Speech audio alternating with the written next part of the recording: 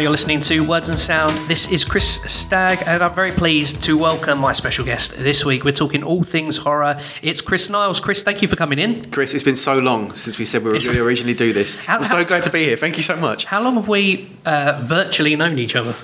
To be honest, I reckon it's probably almost from the 3 years? Yeah, probably. Maybe even a bit longer. Probably from the sort of the start when we first started kicking around. I mean, we're probably talking about a good 3 years. So yeah, good to finally be here. Yeah, and coincidentally, you don't live too far from the studio, do you? No. So I'm at the moment. I'm an Essex boy as well. So I'm out in Dunmow, near towards Chelmsford. So yeah. Are you from Essex? I was born in Essex and grew up in leafy Hertfordshire. Did you see in the papers this week or last week when this goes out, Essex accent voted sexiest accent in the UK? Obviously voted by a lot of sensible people. Yeah, a lot of very sensible people, yeah. Exactly. Right, so I know you're a massive fan of horror, so tell me, what drew you to it in the first place? It's a question I've been asked a few times, and I can never give a proper answer. And the reason is I think it's almost something that is sort of brought to you at a young age. You know, there's always, I think people have a natural, and this can either be an aversion or sort of a real draw. It's a sort of a subliminal, isn't it? Fear. I mean, it's either you kind of get that adrenaline rush, and I think if you're sort of exposed to fear in a controlled environment like a film or a roller coaster or something like that, you know, that adrenaline rush is something that's pretty addictive, and that's sort of something I think that that has certainly sort of stuck with me. I mean, I remember my sort of first experiences with fear were watching things, you know, sort of almost, I guess, quote unquote, great for podcast, family friendly horror films, things like The Goonies, things like that. You know, something that you know, I think the official buzzword was sort of contains my old peril or whatever they say on DVD labels now. I've forgotten that. Yeah, you're right. Whatever it was, and yeah, it was just sort of watching stuff like that, and I guess sort of progressively, I always just remember when, you know, going into the sort of the old video shops when I was a teenager and sort of flicking through the videos that you know, we weren't supposed to, and that's obviously horror films rather than those sort of videos. But yeah, just looking at the covers and being just sort of drawn in and just, you know, morbidly fascinated by these crazy artwork that were on these horror films, and from there it sort of really spiraled. So I just always remember having a huge buzz when I was finally not certainly old enough legally to start watching these films, but certainly when I was getting to sort of 14, 15, and you know, back in the day when I was a teenager, you know, the VHS copies were being passed around the playground, and it was a case of, you know, oh, John's got a copy of Halloween, should we get it for this weekend? It's like, yeah, fantastic. Or, you know, oh, Hellraiser's doing the rounds now, let's pick up that. And having that kind of, that buzz of watching something you know you're not really supposed to, but at the same time having that sort of adrenaline rush when you're watching them was something that was really sort of addictive, and it's never kind of left, I guess. And it's funny you would mention an analogy. I've never thought of this about a roller coaster, because, you know, if I've got friends who say, oh, you know, I don't really like horror, and you think, well, do you like roller coaster rides? Yeah. It's like, well, yeah, of course we do. Yeah. Well, that's what you like about that, or especially the fast ones, is the fear. Mm-hmm. You know, I don't know if you've been on the Wicker Man yet. No, I haven't. It is absolutely insane. Yeah. It's probably the best ride I've ever been on, and really, really scary. Yeah. But then I know you're also like me. You find Windy Castle quite scary in Peppa Pig World. The whole of Peppa Pig World was terrifying. Just sort of wandering around. Yeah, I mean, there's something again. It's just being on these sort of ramshackle contraptions. And I think it's probably actually watching too many horror films and knowing, you know, what could happen in these scenarios where you're completely safe. But, I remember watching in this horror film where people were on a roller coaster and it all started falling to bits. So there's always that in the back of my mind. And yeah, Windy Castle definitely was one of them. Just felt like I shouldn't be up there. No, that's right. And it was, and you know, you're up there and you know, there's nothing, there's a great leveler when you're up there with a kid and they're having a great time, and then I'm sitting there, it's like, you know, shaking, thinking, me. I want to get down, and there's this great switch. So yeah, I don't know what happened up there. Funny you mentioned the video shop as well, because I had quite a similar thing. It's like my dad would take me to the video shop and I would kind of sneak off. I wouldn't like hazard a guess at the section he went to, but I would sneak off from him, and I used to love going down the horror aisle. Yeah. And when you said about the artwork, I can remember it, and I didn't know for years what it was, but it was Fright Night, when you got that big face in the clouds. Yeah. I can remember I was fascinated by it, and I was like, do I dare turn it over and look at the back? And I can remember Critters as well. Yep. Looking at the back of that and thinking, this is disgusting, I really want to see this. Yeah, that's right. I'm actually on that, the one that always stood out for me was Society. Which is the poster is almost like a kind of a woman sort of pulling her own face off like it's a mask, and it's just sort of stuck with me. And the really interesting thing now is that, you know, when you were a kid looking at those, they were the height of, oh my goodness, these look terrifying, I can't possibly watch this, or do I dare have the courage to watch this? And even actually in the marketing of the day, that was definitely it, telling yourself it's only a film was definitely that. And the switch around now is just, they're almost, and this isn't the case, but so bad they're good, because some are genuinely good films. But there's something, I actually watch them now, particularly the films of like the 70s and the 80s, particularly the 80s actually. A lot of the sort of the films from that era I watch now because they're actually quite funny, sort of watching like the tropes play out. Well, that's it. And I think because when sort of particular sort of subgenres were invented in the 80s, they were at the time the first of their kind, and panned, and Mary Whitehouse over here, and all the sort of the band video nasties and things like that. So they were and maybe in some people's opinions rightly panned from the time, but because there's been so many films that have been made since then that have done the same sort of tropes, it's almost got old hat now. And I think that's why when you've seen something a million times in different formats, it loses its effectiveness. And I think that's probably why we can probably look back at films now, or certainly some films, even the ones that were banned back in the day, you watch now and you think, what on earth was that banned for? But that's just because it's one of those that was of its time, they were bad, but now, like I said, when you've watched something so many times or seen variations of things so many times, it definitely loses its effect. Just to say as well, Chris mentioned the film Society there. If you haven't seen it and you are of a nervous disposition or you don't have a strong stomach, Society's probably not the film for you. It's Chris, not an entry-level one. It's not. It's fair to say it's niche. It is niche. Yeah, that is. I say we'd sit with that word, yeah. Right. Do you remember first ever horror film you ever saw? Yeah, I mean, I think officially the first one, like I said, Goonies was that sort of entry level one, and then it sort of ramped up. My first proper one was a TV film called Ghostwatch. I don't know if you remember that. Is that the fake news broadcast? Yes. And I was actually on another podcast a while back talking about this at great length, and I love that so much. And that was. I mean, again, it was, I guess, a TV show, so whether it could be classed as a horror film, maybe not. But it was one of the most horrific experiences of my entire life, because back in the days of the pre-internet, there was no way you could figure out if this was fake or not. And when that was first aired, there was huge furore because it was a BBC production, and they basically managed to hoodwink the entire British public into watching this, making them think it was a sort of a genuine horrific experience, a sort of a possession gone wrong, which was, I mean, to my mind now, it's still one of the best pieces of British drama / horror that's ever been produced. I've got it in home. It's in its cellophane. I've never watched it. It is the most incredible. I mean, watch it with the hindsight of what it was, because people genuinely believed it, and some horrific things happened at the end of it. But in terms of first proper horror film I watched was Halloween, I think. It was, again, one that was sort of passed around the schoolyard, and I fell in love with it. I still love it to this day. I mean, me too. It's an iconic baddie.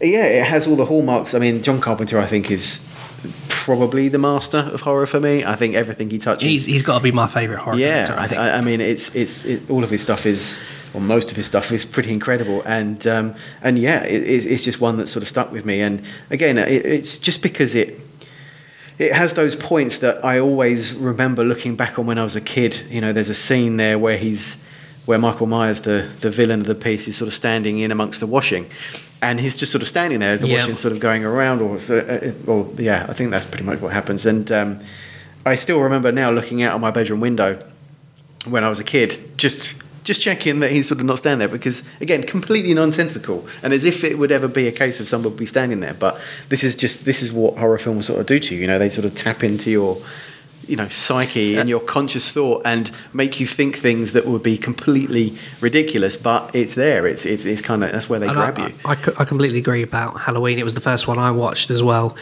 and it's probably where my interest comes from. But I think, maybe some people would look at Halloween today and think, well, it's a bit tame, but I disagree, because I think psychologically, there's not lots of gore in it, and he's not a supernatural guy. It's something that I think is scary, because he's just a quote normal guy. He's Yeah. not. There's nothing. I mean, I know the later installments Yeah. got a bit ridiculous, but They in did, that first yeah. one, he was just a man. Yeah. He could have been anyone, and I thought that was fantastic. And I as well. I think I remember. The bit where he pins the guy to the wall. Yeah. And he just does that little cock of his head when he looks at him. That I think that's an incredible scene. I think for me as well, my love of horror came from some pretty bad parenting on my dad's part. Because by the way, my parents are divorced. I don't know if this has anything to do with it, but I can remember. I mean, Halloween was the first one that I knew this is a horror film. But I can remember my dad showing me. Old Hammer horror, old Amicus, portmanteau horrors. I can remember him showing me Puppet Master. Oh, wow. My parents divorced when I was 9, so I'm really not sure how old I was when he was showing me these films.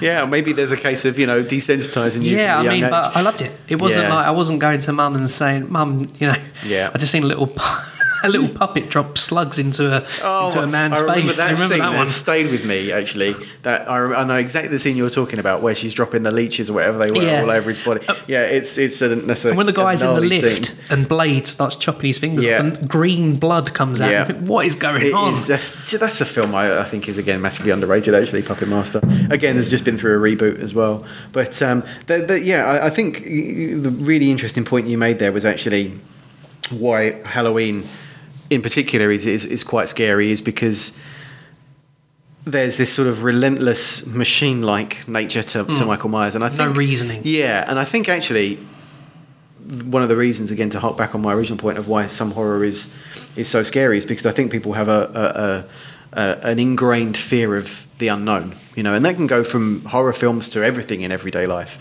And I think when you're not quite sure on what's going on, horror films in particular, or any sort of horror media, will always be infinitely more scary, certainly to me. And I think it's because you just can't quite calculate what's going on. And I think actually that's the case with when there's always, for me, the argument of you don't have to show everything. You can show little bits of something. So sometimes things like the Blair Witch Project, I think, is a good example where you never see the witch, but it's a terrifying experience because I you don't watched know that what's going and on. I can remember this. The first time I watched that, I was literally shaking because I was so invested in the characters. I was scared for them. That's it. Because you're right. you don't know what's going on. You never see a thing. But that's the thing. It's that fear of you don't know what's going on, and actually. Halloween is actually, I think, quite similar there. You don't know what Michael Myers is, and your point of he's just a normal guy. I mean, there's actually quite a lot that's dropped in there to suggest maybe he's not. I mean, he gets. I'm not going to spoil at the end, but it's something happens at the end. You think, hang on a minute, someone else might not walk away from. Yeah, right. And it's like, is this guy actually? Is he actually just a human? And as the series evolves, it gets played on a little bit to not quite brilliant effect. But yeah, there's always that. And again, it's just that fear of the unknown for me that is such a drive. Just as an aside, how did you feel about last year's Halloween film? I think it was last year. Do you know, I've not seen it yet. Are you kidding me? For reasons that I don't want to. I mean, it's been one of those where I love Halloween, the original, so much, and I've heard many good things, and I will eventually watch it. It's like another one of my favourites was Suspiria, from the Dario Argento Suspiria, and I know that's been remade, and it's just hit Amazon Prime, and like I say, I will watch them, but I have no great desire to watch them because, I mean, it's not, something as silly as, I think it's going to sort of tarnish or colour my opinions of the originals, because I think, that I don't think that should happen. I mean, they obviously will stand up as their own individual pieces, but I just have no. I mean, I like new stories. Are you aware of the kind of the parameters it exists in, as in as in where it starts, where the story starts in the timeline? Yes. So I hope after this you trust me. I'm going to. Yeah. All right. Fine. I really, Halloween 1 is absolutely one of my favourites. Yeah. And I think we can agree that after that, Halloween 2 was okay. Halloween 3 was something completely different. But after that, they would just film horror films like any other of varying degrees. Yeah. I saw this film and wow. Really? If you just think that, if you just think, again, at the end of Halloween, or possibly Halloween 2, because it exists in the same night, he went to the insane asylum. Nothing else has happened. and then in this new film he breaks out. Forget all the other films. It's incredible. Yeah, it's really good. Look, I do need to see it. You're quite right. Original I put it off for long actor as well. enough. Original actor as Michael Myers. Yeah, that does make a difference to me, and I actually quite like the idea of sticking to the original lore. I think a lore as in LORE in terms of where the sort of the story's gone, and that seems to be quite common. That happens quite a lot now. People sort of rip up the playbook a bit and start from a new point where previous sort of sequels have gone. So yeah, I will check it out. I need to really. I put it off for too long. It can be more than one. Your best and worst horror films. Oh my goodness me! All right, okay. So bests. Other than Halloween, obviously. Yeah, I mean, I love that. I love, again, sticking on the Carpenter theme, The Fog. Don't know if you've ever seen that one. Original one, obviously. Of course, yeah. I mean, it's one of Carpenter's sort of maybe lesser-known ones, perhaps. But that's Jamie Lee Curtis as well, isn't it? She's in that. Yeah. She's in that with Tom Aitken, who appears in sort of many horror films of the 80s, who is fantastic. I mean, I love that so much. I think that's awesome. Again, actually, interestingly, to your point about your dad showing you stuff that you shouldn't have done. I actually watched The Fog for the first time when I was, again, very young. And yeah, because it was on the start of, I remember always, my dad used to have sort of VHS tapes with sort of various things recorded all over it. And I always used to like watch Blackadder and things like that because he always used to have those recorded. And at the beginning of one of these tapes was The Fog. And I'd never sort of seen it before. Obviously, I'd never heard of it before. And yeah, I watched that and yeah, just again, sort of just fell in love with it. I mean, I was terrified by it and I kind of still am now. I mean, there's some really creepy stuff in that film. But it's a wonderful story. It's, brilliantly acted, directed perfectly for me. And yeah, that's definitely to give one. I mean, I'll be here forever talking about my favourites, I think. But yeah, to give one that's always up there for me is definitely that. In terms of the worst, I mean, that's an interesting one because sometimes a really bad horror film is a brilliant experience. I mean, if it depends on how you sort of watch them, I think. If you watch them going into, or if you watch them with the mindset that you're going to sort of hopefully like it as a piece of art or, a really sort of poignant piece of cinema, let's say, then you're going to be disappointed with a lot of horror films, I think. And I think, yeah, you always get some that are sort of billed to be something amazing and drop the ball. But then at the same time, you get films that are made that are pretty kind of, or they're built with a lot of love in mind.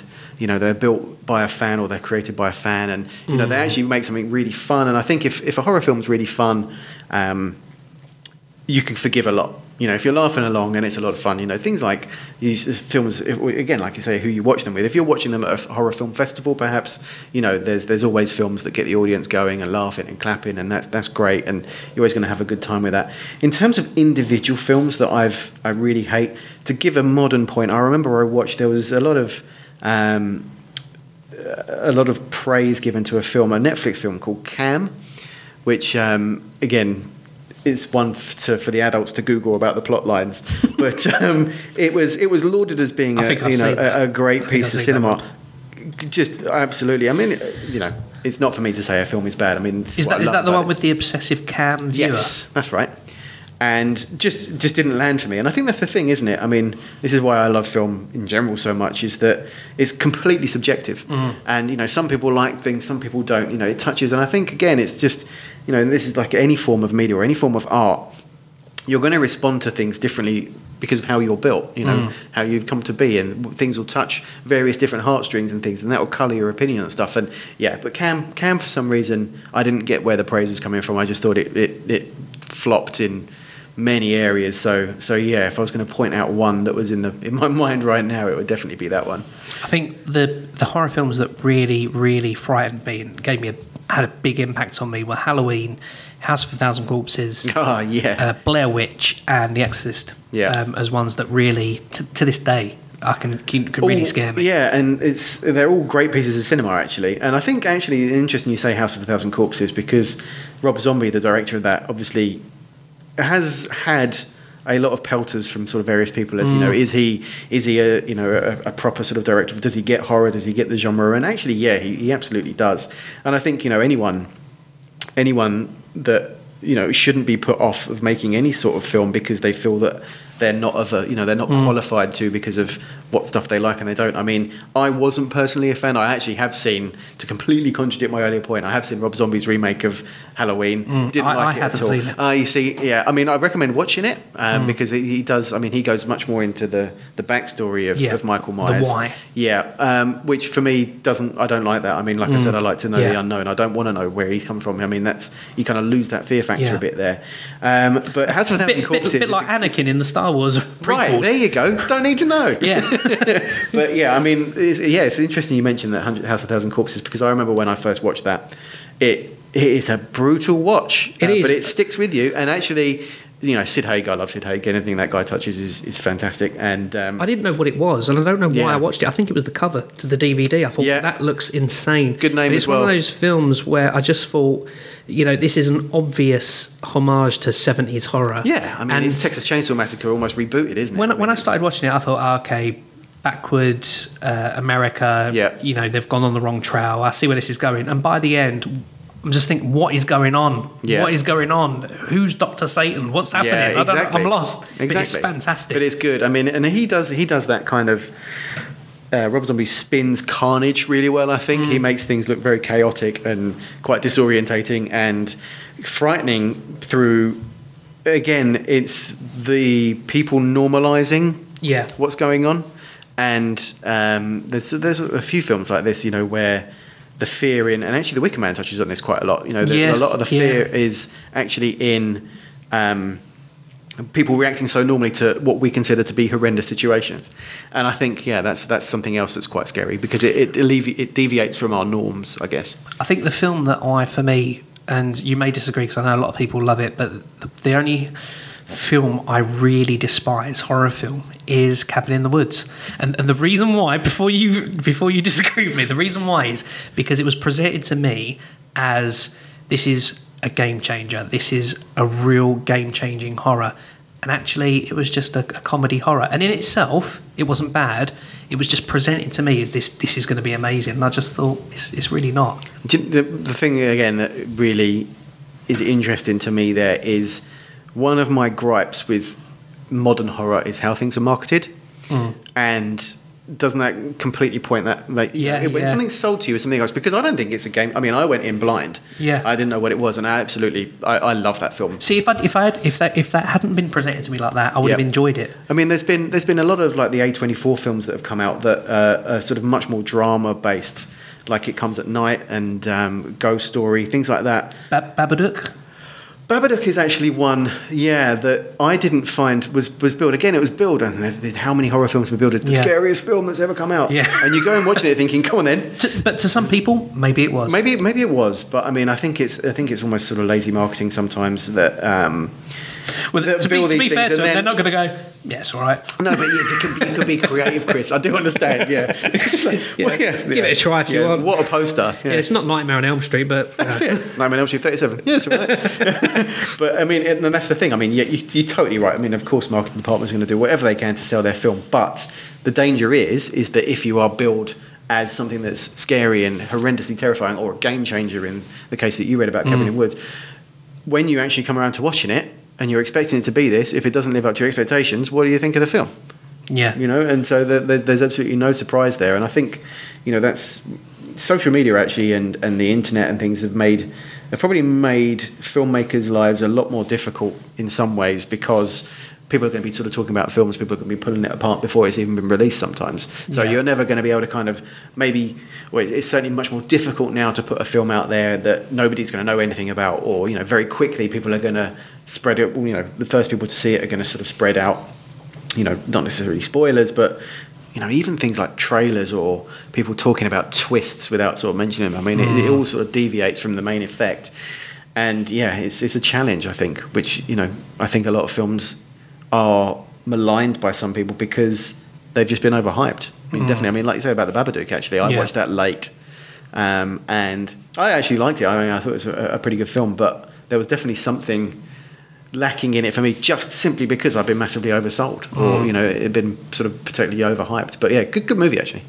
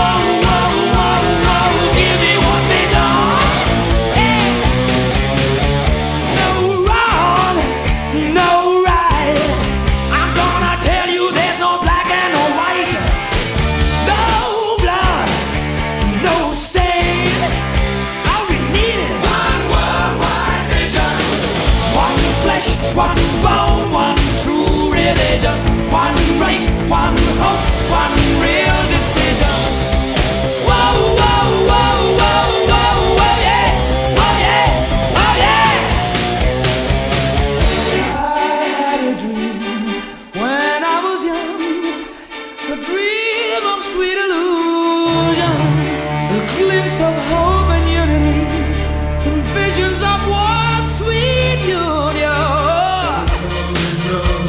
And a dark rain falls.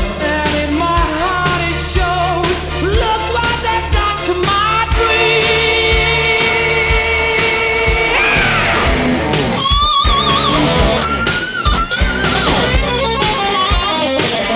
One vision. Give me your hands, give me your hearts. I'm ready. There's only one direction, one world, and one nation. Yeah, one vision. No hate, no fight, just excitation. All through the night, it's a celebration. Whoa, whoa, whoa, whoa, whoa, whoa, yeah.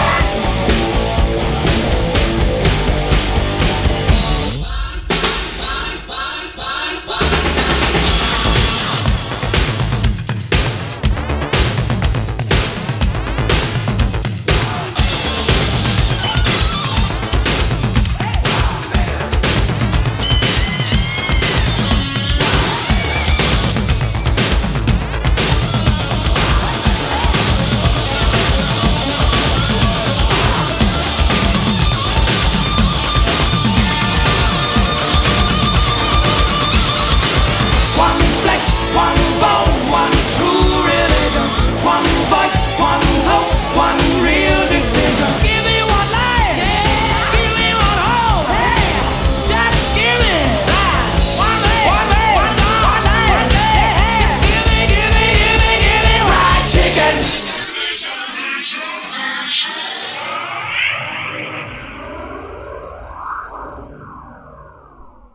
Let's talk now about London Horror Society. Sure, yeah. Founder, Yes. director. What would you? What title do you idiot. give yourself? T-boy. Yeah, pretty much. I mean, yeah, so I founded that, I mean, a number of years ago now, probably 5, maybe 6 years ago now, I think. And essentially I did it because none of my friends, bizarrely, were horror fans, or are horror fans now. And I was sort of looking for a place. I remember actually it was just on Facebook, I think, or something like that. I was looking for groups to watch horror films with because, you know, I realised that the sort of the main one of the experience I love about horror films is watching it with other people. And I think that definitely adds to it sometimes. And I was just looking for see if there's sort of any collective groups of people that were around, and I couldn't find any. So I thought, okay, I'll try and start my own one up, and I did. And we never actually got around to sort of organising. I mean, it was going to be something really simple, you know, maybe just go over people's houses and watch films or, you know, whatever. And we never actually got around to sort of organising something that. But what I loved and what sort of happened really quickly was I sort of got in sort of almost indoctrinated into the world of really independent British horror films and filmmakers that sort of operate within that space, and just absolutely fell in love with it. I mean, we're sort of talking about you know, a not particularly large group of people that sort of operate within the UK, but this, you know, I've never sort of encountered a group of people sort of so passionate about not just, you know, watching horror films and sort of appreciating them, but, you know, making their own. And there's absolutely, particularly nowadays, and it seems it's never been more difficult to make money by creating, you know, by making horror films for yourself now. I mean, it's never been easier perhaps to do so with the rise of technology. You know, you can make a film on your iPhone if you really want to. But in terms of actually making money, it's probably never been more difficult. But that doesn't deter these people. They just make them for the love of it. And what I decided I wanted to sort of do with the Horror Society is kind of give people a platform, give filmmakers a platform to try and get as many eyes on their films as possible. And it's sort of grown. It's certainly grown over the sort of last few years. I mean, we've got one of the things we try and do is act as like almost a sort of a middleman for people finding people to work with, because, you know, at the end of the day, if you're someone that, you know, wants to direct a horror film, you know, you're going to need some help somewhere, and you might not actually know anybody. So what we do a fair bit of is just sort of referring people to to others to try and get films made, really. So when people apply for a membership, it's obviously completely free. We certainly don't make any money out of this, but as part of the membership, we can, people can tell us if they work in the industry or if they work in film, if they have any specific skills, from makeup to sound design to photography, anything like that. And if someone comes to me, if a filmmaker comes to me and is looking for somebody, I'll be able to hopefully sort of refer people and get stuff done. And at the end of the day, I think all we aim for is just trying to try and make filmmakers' lives as easy as possible. Because at the end of the day, we're all, anyone that does anything for the Horror Society is a fan first and foremost, and we just love lapping up content, lapping up films and watching anything that's made. And you know what? I mean, I'll stand by this. I've seen some independent films that haven't sort of seen the light of day. Certainly not in terms of, say, some wide range sort of cinema releases that easily stand up to anything that comes out of the sort of the big studios.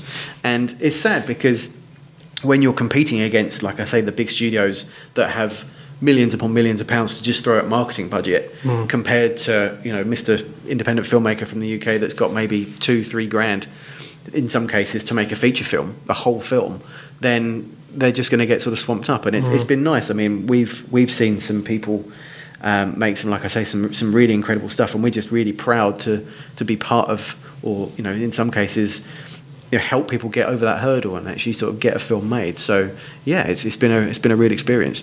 So tell me some of the regular things that the London Horror Society does, the things it kind of puts out there, like I know it's got a YouTube channel now, and that kind of thing. Yeah, so we're just trying to, again, the way we sort of try to operate is we're quite flexible in what we do from a, not a day-to-day basis or even maybe sort of weekly basis, but we look at trying to just get new ways of people digesting content, essentially. So you're right, we obviously started the LHS TV a little while back now, just again as a way of not only sort of giving people the means to watch other people's films that people put on YouTube for free. I mean, we do a lot of that. We also created a sort of a way, it was just called the short film showcase, where we collate our own films that we've really liked and sort of group them together as like a sort of a little anthology of films that we think people should watch. Again, it's all sort of charged just to get as many people that might not be certainly not part of the horror community in general, but just general fair weather is the wrong word, but just casual film watchers, because I think, like I said, a lot of these independent films really stack up against the big boys too. So why shouldn't they be seen by others? And yeah, so we've done. So we've had LHS TV, which is growing nicely. We've got some really interesting things coming up in the pipeline for that, which we can't talk about yet. But there's that, and then. Again, we, as part of the sort of the membership, we promote a lot of other people's events. So away from film, things like horror tours in London, lectures about sort of serial killers and things. Anything that can kind of be, lapped up by people as part of our community. And I think that's really excellent. Is the monthly? I think it's monthly. The newsletter that comes out fortnightly, and fortnightly, and the amount of events and things and courses and just things you can be involved with is really remarkable. It's really good. It's really great. Yeah, horror has become sort of much more sort of mainstream recently, and I know some people don't like that, but I actually do. I mean, at the end of the day, as a fan, it means more stuff for us to do, or stuff that will entertain me, which is always good. And I think, and that's certainly more commonplace now, and you're seeing a lot more sort of things come up. And I guess the other thing we do a lot of, or we certainly have done a lot of, is just sort of doing little nights at film festivals, maybe, or days at film festivals, where we curate just a kind of a list of sort of short films that we think have been particularly good from the UK. I mean, we always try, just for bandwidth's sake, just focusing on UK films.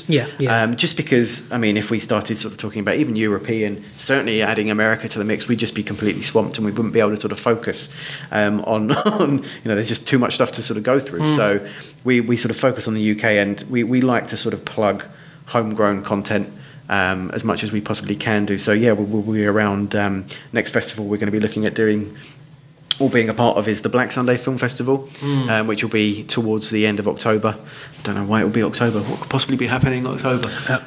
My birthday. There we go. Yeah, that's it. We're taking over Chris's birthday. But yeah, I mean, like I say, I mean, we're very flexible in what we do. the core of the very core of our being is, like I say, is just to help people make films, and anything we can do. And if anyone ever has any suggestions on what we could do to help, I mean, the good thing about us now, or what's going well for us now, is we're a pretty big network now, and we've got lots of people within our membership ranks that are all too willing to help out people. So it's something that I hope can sort of still grow. But yeah, anything we can do, and if anyone ever has any ideas of what we can do to make filmmakers' lives easier, or to make it easier for people to see content, we're more than flexible in looking to sort of add those to our roster as well. I think it just in generally the way it's presented, it looks really impressive as well. I'm not just saying this because you're thanks. sitting here. That's got absolutely nothing to do with me. If you go, is it really not? Have you got the? If you go onto the website, it looks so slick. I mean, it looks like.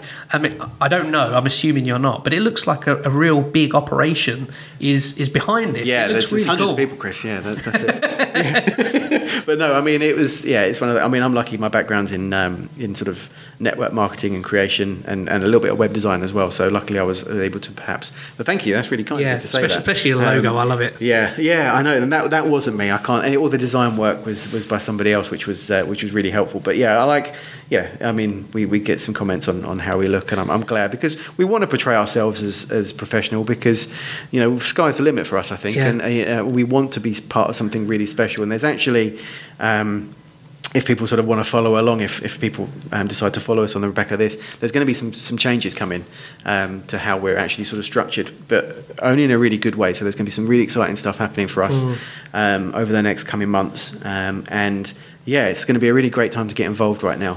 So stay tuned. I think it's going to be, some really fun stuff, and hopefully we're going to make it an easier place for people to become filmmakers in their own right. How could people? Let's say I'm listening to something home and I think, hey, I love horror.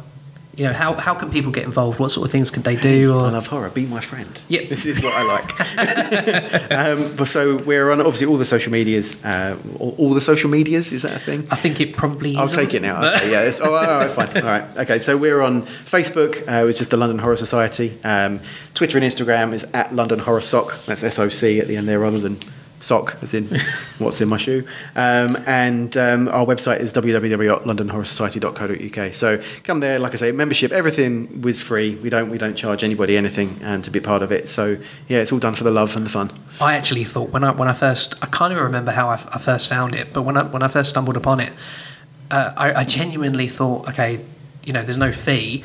What's the catch? Because I really thought there's so much great stuff here for networking and meeting other people if you've got a project you're trying to put together as well. I think it's fantastic. Oh, thanks, man. I mean, it means a lot. I mean, in terms of, I mean, it's not just me. I mean, there's people. There's our editor, my editor, Kat. She's, you know, instrumental in dealing with the writers, and you know, it always surprises me how. And I love it, because our writers that write our articles that we put up on site, you know, that we can't pay them. We don't make any money, so we can't pay them. And they just do it for the love of it. And I'm always amazed, and I'm always so thankful to everyone for sort of giving their time just to write about horror. And it's great as well when we sort of review people's independent films, or even when we review the big films. You know, people just love to write about it. And I just think it's just absolutely fantastic. And I think, you know, it almost seems that I think the horror genre is probably... I'm probably going to be sort of slammed down here, but I think it's probably got the most sort of committed fan base. I mean, would I have been able to start the London Horror Rom-Com Society, or London Rom-Com Society, or something? Why like rom-com? Because I was thinking the same thing, but I don't know why. That's not very fair, is it? It's probably not, is it? But I mean, it's and it just, I mean, like I say, I mean, I do, you know, next to nothing really compared to these people that write articles and stuff like that, and it's mainly sort of down to them that, you know, people like it. I mean, I'm just so thankful to everyone for taking the time to write things or tell me stuff, or, you know, and do that. And it just proves what a wonderful community the horror community is. And yeah, long may it continue.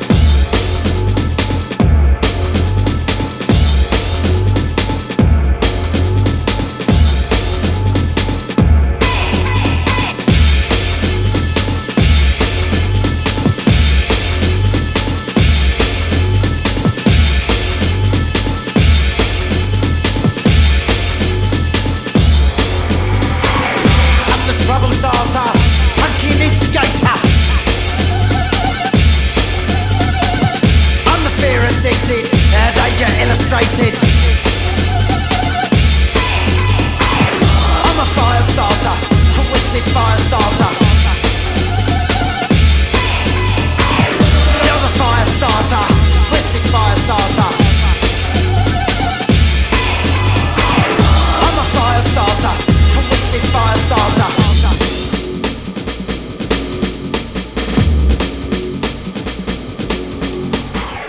On the bitch you hated, filth infatuated. Yeah. On the pain you tasted, fell intoxicated. I'm a fire starter, twisted fire starter. You're the fire starter, twisted fire starter.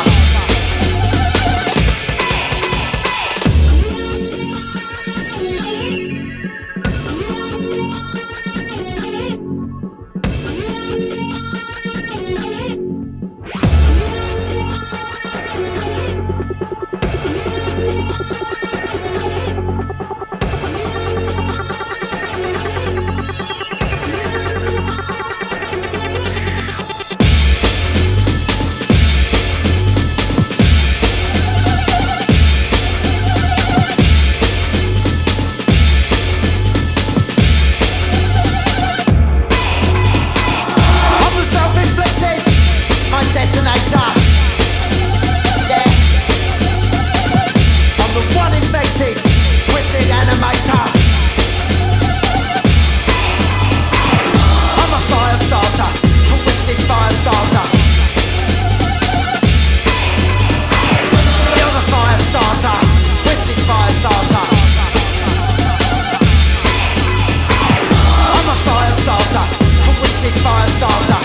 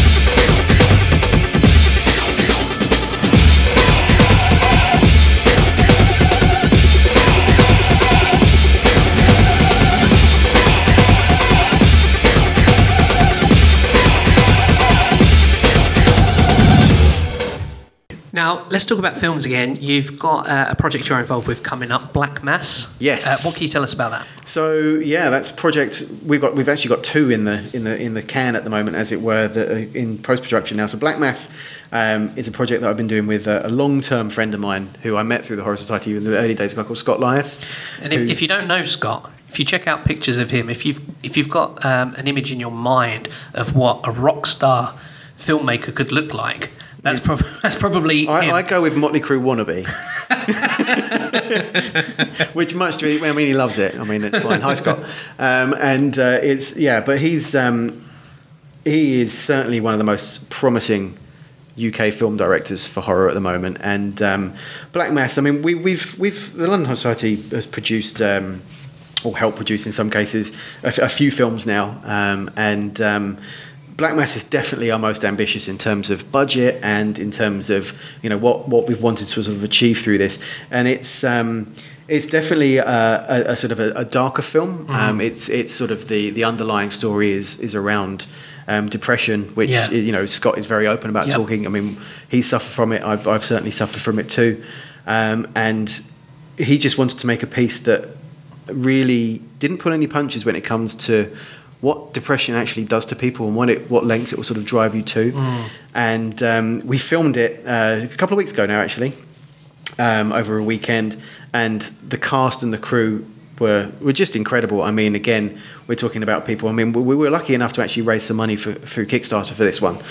So we were Which was, I mean, I think it's fair to say, if not in the value alone, the Kickstarter campaign was successful in terms of how quickly it, produced positive results as well. Yeah, I mean, it went nuts. Actually, I think we were through at the entire campaign. We were the number one horror project, or the number one, I think, film project in the UK for a while, and we actually hit out of 77,000 projects. We were the 5th most popular film project in the world. That's incredible. Yeah, so we were really proud. But it's tantamount to Scott and the way he sort of promotes himself. I mean, like I say, this film, and we hope we've done people proud. I mean, we really went all out on this one in terms of the special effects. I mean, we employed, we were begging a chap called Christian Mallet, who's a special effects guru who's worked on some incredible films with some incredible actors like Anthony Hopkins, people like that. I think it might even be BAFTA nominated.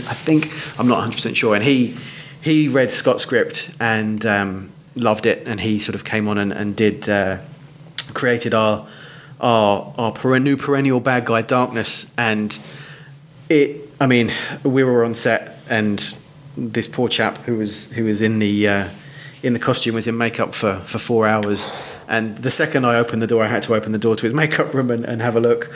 And apparently I can't even remember almost leaving the room, but apparently some of the crew, I walked out swearing and couldn't really focus. It was that good. Wow. I mean, it blew my mind. I mean, it's Scott's now in the editing suite, and we're hoping to have a sort of a rough cut of it done pretty soon. But it's I'm hoping it's going to be something really special. That a lot of people gave a lot of money, on the belief that Scott could create this, and we hope we've not let them down. And I think actually when people see it, I think we were onto a very good thing with this one. So filming's complete? Filming is complete, yep. So we managed to get it all done. It's only a 10-minute short film. And the plan of release? So we're so as I say, Scott's cutting it now. He's editing it now, and we're hoping to have that done probably in the next few weeks. But then it has to go off for things like color grading and mixing and visual effects. There's some visual effects that need to be added in as well. So all these things take a bit more time. But we're hoping to have it finished. I think it will only be in the can July, maybe. We're looking to hopefully premiere it at a sort of a reasonably big festival in October, not in this country, hopefully.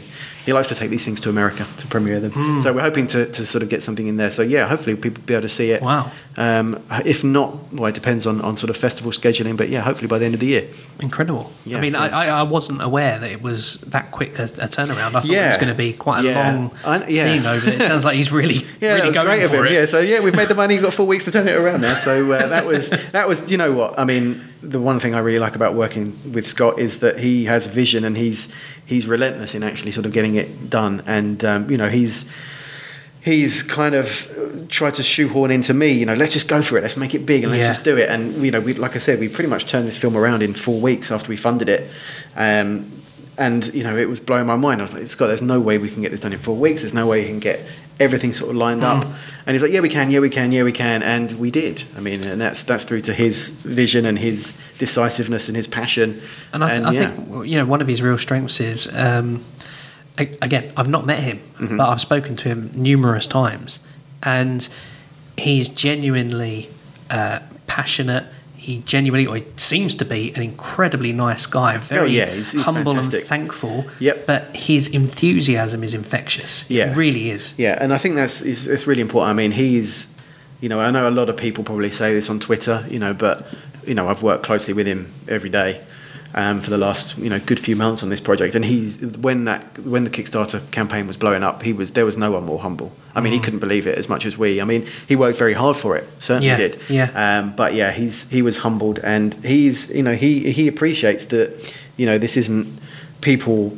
This isn't companies or investors giving money. This is everyday people giving their money to help him, and yeah, he's buoyed by that, and he's, like I said, set about making something that people can be really proud of. And by far and away, I think, like I said, it's my most ambitious project. Certainly, it's his. I mean, he's always tried to take the game up another level with every sort of film he makes, and this is a big one for him. So it's hopefully going to be something really good. Where can people find out more? I mean, other than keep an eye on the London Horror Society, and hopefully join up. Obviously, that's it. I mean, we'll obviously going to be keep on singing about the films that we're part of. But I mean, follow Scott as well at Scott Lias is just his Twitter handle. Yep. I mean, he's like I say. I mean, we're probably a little bit biased, but we think he's set for great things. We'll add in all those details as well on the website. Now you've got something else as well. Yeah. A kind of. We like Come Dine With Me. Yeah, so this is another one we've got that's hopefully going to be released a little bit sort of sooner than. And is this one completed as well? Yep. So this one is actually very nearly finished from start to. So the edit's nearly done now as well. So this is a completely different subgenre to Black Mass, where Black Mass was very dark. And a sort of very serious subject matter. This is like I say, the other end of the spectrum with this. This is. By the way, sorry, I want you to put an appropriate pause in between the main title and the subtitle as well. Well, I was under the impression this was a family show, Chris. Well, of course. Yeah. No, that's fine. I mean, so this was. A good friend of mine, Damon Rickard's idea. He wrote it with another good friend of mine, Tony Sands. Tony doesn't drink, so I can't even blame this on alcohol. But they created this script and decided they want to make it. So it's essentially a rip on Come Dine With Me. So it's in the style of a TV show, and it basically focuses on a group of people that go to I think it's billed as night 3 of the Come Dine With Me route. And this is obviously what happens there. And it's called, the TV show's name is Eat Me Out of House and Home. So I mean, as you might tell from the title, it's not typically serious, but I mean, we had a ton of fun making Is this. it set over one night? So it's it's set over one night. House. So it's exactly, if you watch an episode of Come Dine With Me, it's structured in a very similar way. We've got a fantastic narrator that's dropping all sorts of gold all the way through the film. Again, brilliant cast, brilliant crew. I mean, again, this is the thing that gets me every time about making these films, is just even the crew that come in and sort of jump in, that have no affiliation with the actual project. These guys are just phenomenal at what they do, and will do for next to no money as well in some cases, or they're willing to do it just for cost or for hiring the equipment in, and just to make something really fun and really entertaining. And like I say, this one is this is going to be a funny one. I mean, we're hoping to have this in festivals, hopefully in the summer, if we can, if we hit deadlines. But this will be one for the sort of the lovers of the lighter end of the horror genre, I guess.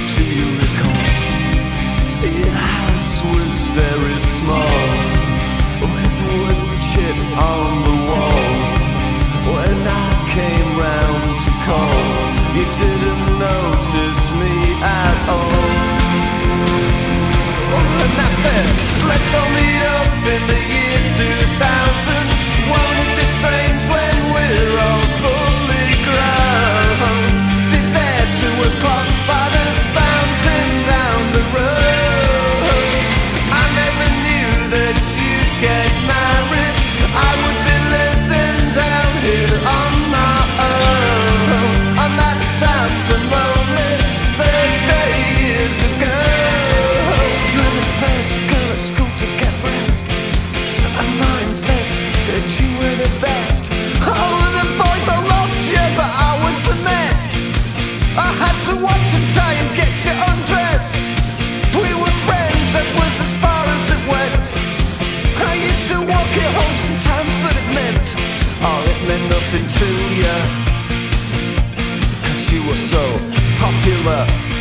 September. Do you recall? Your house was very small, with wood chip on the wall. When I came round to call, you didn't notice me at all. And I said, let's all meet up in the year 2000. Won't it be strange when we're all fully grown? Be there 2 o'clock by the fountain down the road. I never knew that you'd get married. I would be living down here on my own, on that damn and lonely Thursday years ago.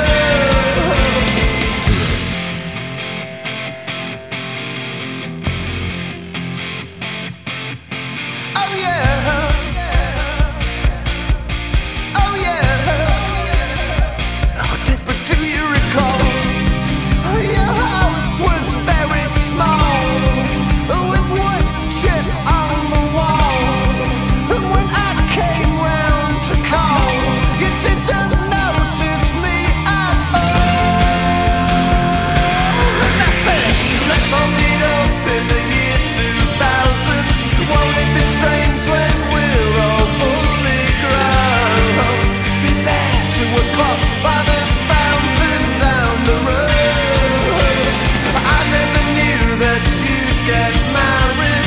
I would be living down here on my own, on that damn and lonely Thursday years ago. Oh, what are you doing Sunday, baby? Would you like to come and meet me, maybe? You can't even bring your baby. What are you doing Sunday, baby?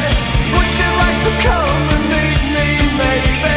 You can't even bring your baby.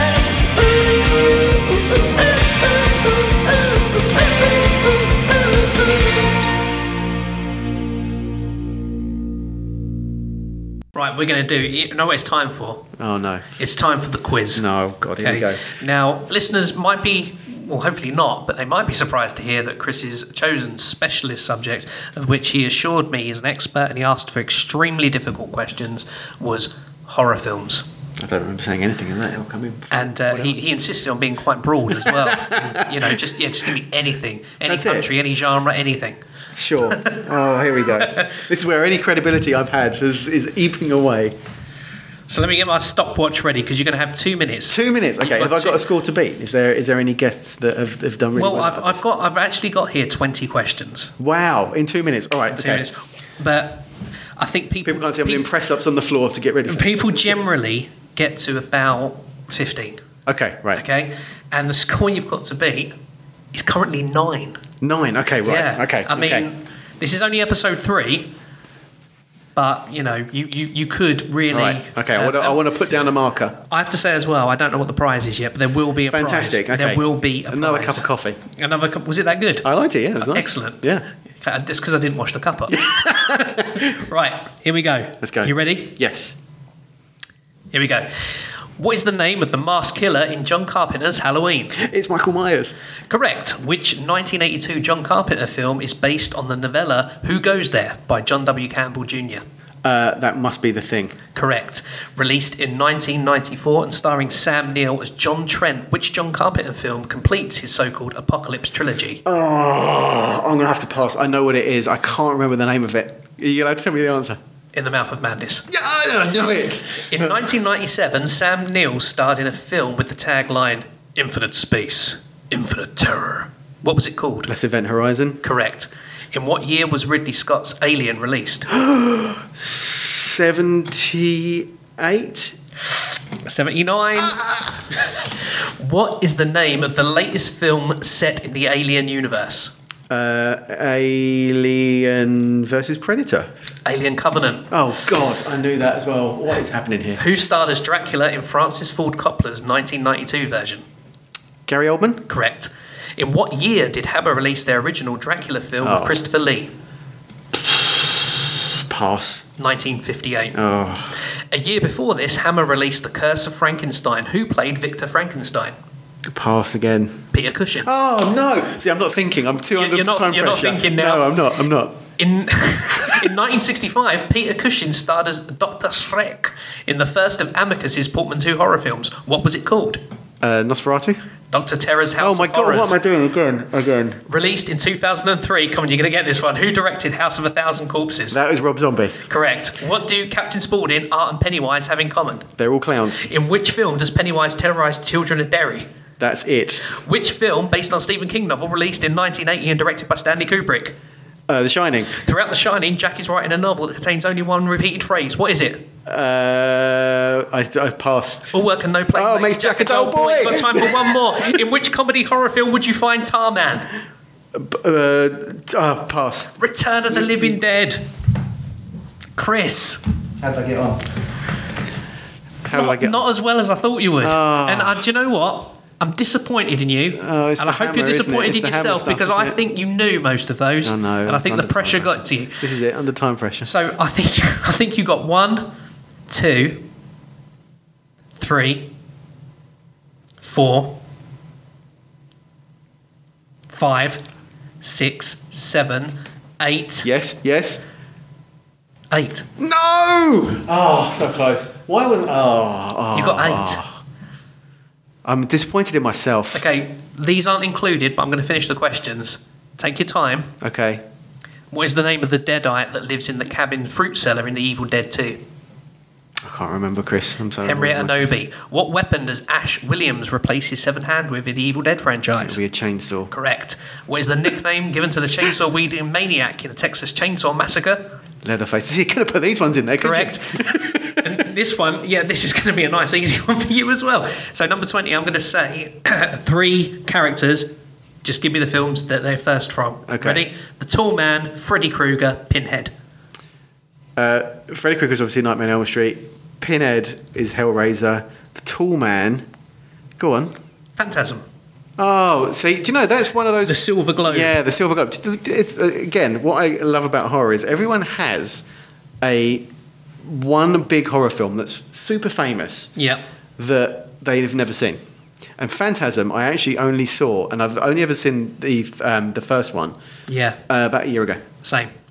I liked it though. I mean, the ball thing is pretty cool. Wasn't that... I like the ball thing, but what were those weird little dwarf gremlin things? I didn't it's know what odd, was isn't going it? on. Yeah, so I mean, I kind of fancy getting involved in the sort of the rest of the franchise, but again, as soon as you said I it, mean, I only saw They Live fairly recently. Oh, really? Yeah, I that's- was disappointed in myself. Yeah, I thought you were about to say it's disappointing. No, I mean, I enjoyed the Roddy Piper fight scene. Yeah. That went on quite some time.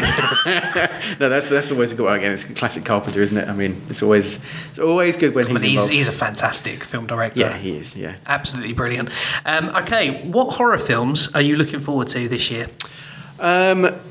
Probably the one that's coming straight off the tip of my tongue because the trailer was released the other day is It Chapter 2. Absolutely agree Which is with going to you. be the big one. I think that's the Looks one that sort of incredible, doesn't everyone's it? going to be sort of looking out for. So yeah, I think. And when is that? Is that So that's September. September. Yeah, September that's coming out. I think that's definitely the one that I'm sort of hanging my hat on to be an absolute belter. I can't remember what it's called, but I saw as well. We got Ari Aster's Midsummer. Yes.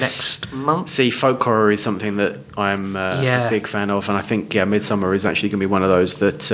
I mean, I love Ari Aster. Again, one that was much maligned by some people. Hereditary. Yeah. I loved. Was that his first horror film? Yeah, I think it probably was. Well, certainly his first one that went sort of mainstream. I'm not 100% sure on that, but I mean, I loved that. Really loved it, and I know a lot of people didn't, but I like. It's one of these odd things about what sort of people like and don't like. I like in horror films an ambiguous ending, or if they're not ambiguous, ones that end badly.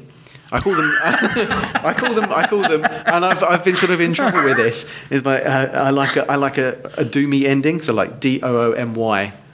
As in, there's Harbinger of Doom. So Cabin in the Woods, the end of Cabin in the Woods. Spoil for everyone. That really ended fantastic badly, ending. didn't it? Yeah, it did. I love it. Love it though. I mean, I love I love that. And Hereditary had that sort of ambiguity to it, which I really enjoyed. What about the ending to Ash versus Army of Darkness? Oh my goodness! See, it's the carnage. Everyone loves carnage. I mean, I kind of thought, I just, I'm not sure it could have gone worse for him. No, it couldn't have done.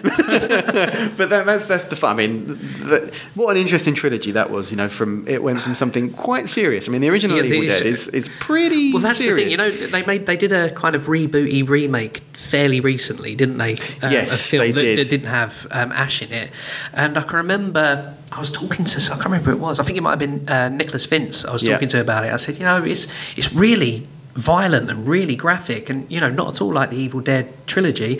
And he said, well, what you have to remember is the first film that this is a remake of was extremely serious. Yeah, it was. I mean, it was it's the Alvarez remake, wasn't it? Fede Alvarez's remake. Yeah. And that was. I actually I'm not the sort of person that's completely against remakes. I think some actually have a point. I didn't actually mind the remake to that, but I think a lot of people did.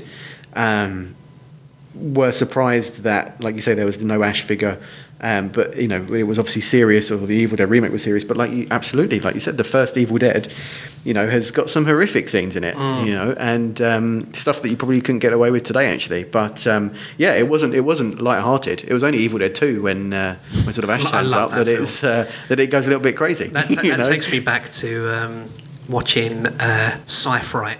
On Friday night, my parents would go out, and it would be I'll watch a bit of Raw and SmackDown, nice. And then it's on with some horror films. And I remember when I saw the Evil Dead 2 for the first time, when the Buck's head cracks and starts laughing, that absolutely terrified me. It's really interesting, isn't it? What a tonal shift from like the first one to stuff like that. It's nuts, isn't it? It's brilliant, because it's.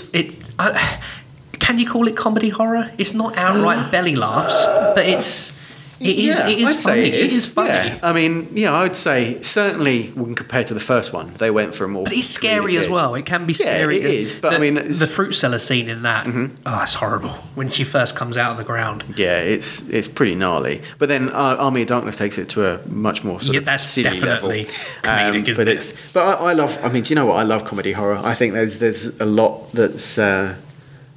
I think comedy lets you, like I think I mentioned this earlier, it lets you get away with a little bit more, or it certainly lets you. If you're playing it completely straight and deadpan serious, you've got to get everything absolutely nailed. Everything has to be absolutely perfect. But if you introduce a little bit of comedy into it, I think you can get away with a little bit more. You can be a bit more rough around the edges, shall we say? It's. That trilogy is always a pretty good one to point out. Did you enjoy the series as well? I never watched it. I haven't watched any of the big sort of TV horror series. So I'm this, take this as you will, but I've never been a huge fan of zombie films. It's one of those that sort of left me. So I've never watched The Walking Dead. I've watched a few episodes of American Horror Story. Kind of liked it, actually. One of those things I'd actually quite like to catch up on. But I've avoided things like the Bates Motel series, the Scream series I didn't watch any of. And the Evil Dead. Do you know the Evil Dead one was the one I was actually half tempted to actually sort of get involved in? I would say because again, I've started to watch American Horror Story only fairly recently. Yeah, really enjoyed it. I was watching Hannibal. Oh yeah. So I watched a bit of that. I enjoyed it. I felt it went a bit funny with all the stag imagery, and I didn't really know what was going on. Yeah, haven't watched Scream and Bates Motel. Not really interested, but Evil Dead, Ash vs Evil Dead. If you enjoyed specifically Evil Dead 2 and the comedy of Evil Dead 3, you'll love it. No, I think that is one. It's like a very, very, very long Evil Dead film. Yeah, well, see, that's pretty great, isn't it? I mean, it's just a time thing, It's I'm a bit weird in terms of when I watch a TV series, and I do watch, a fair few. I can only watch one. I can't. I can't cheat on that series while I'm watching it. I don't want to cheat on that series. No, I don't want to cheat on that series. I'm going to watch it to the end and then start another one. And it's just I'm just getting through. This the great thing about the sort of being in the Netflix age is there's just stuff to watch all the time. I do have a bit of a guilty secret on Netflix at the moment. Go on. Sabrina. Yeah, see, would like to watch. Again, haven't Yeah. got around to it yet, but will watch. I hate it, but I can't stop watching it. But that's the thing, it's that light-hearted things. I mean, I know certain people that are hardened horror fans that love watching stuff like Pretty Little Liars and things like that. You know, everyone's got their little thing that they like to watch to kind of, I don't know, it's not lighten the mood, but you know, there's a lot of good stuff out there at the moment, which is just there's not enough hours in the day, you know, to watch these things. So it's a tough one. Chris, that's been absolutely fantastic. We'll get all the links and everything up on the Phoenix FM website, but if you could just give us a quick rundown of those that you can remember, how can people follow you, get involved with London Horror Society, links, social media? Yeah, sure. So, like I said, the best place to get us is our website, which is just www.londonhorrorsociety.co.uk. And so on social media, we're on Facebook, just at the London Horror Society, and on Twitter and Instagram at London Horror Soc. Excellent, thank you. And if anyone is interested in seeing Chris in action in horror quizzes, he does actually captain a quiz team in an occasional... Embarrassing myself, that's right. Never showing my face on quizzes ever again. But the funny thing is, literally before we started recording, Chris said, I've got a really bad history of doing badly in horror quizzes. Yeah, which is I have, really bad. This has been shown and highlighted now and documented forever. Chris, thank you once again. Thanks so much for Absolutely having us, Chris. It's been a lot of fun. Thank you. Brilliant, cheers.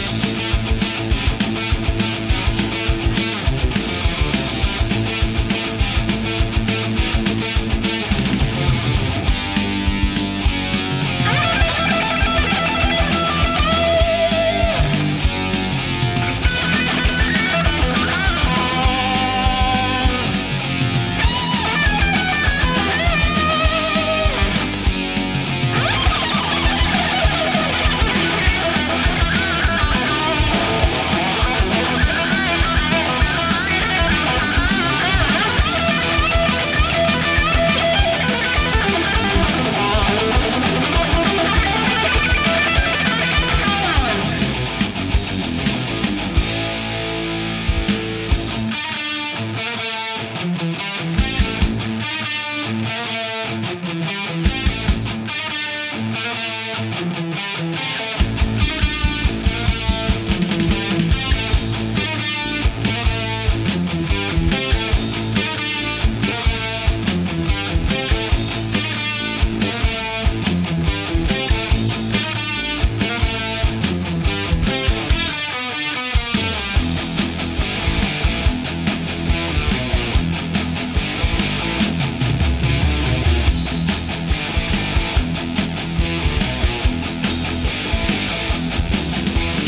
brains are on fire with the feeling to feel, and it won't go away until our dreams are fulfilled.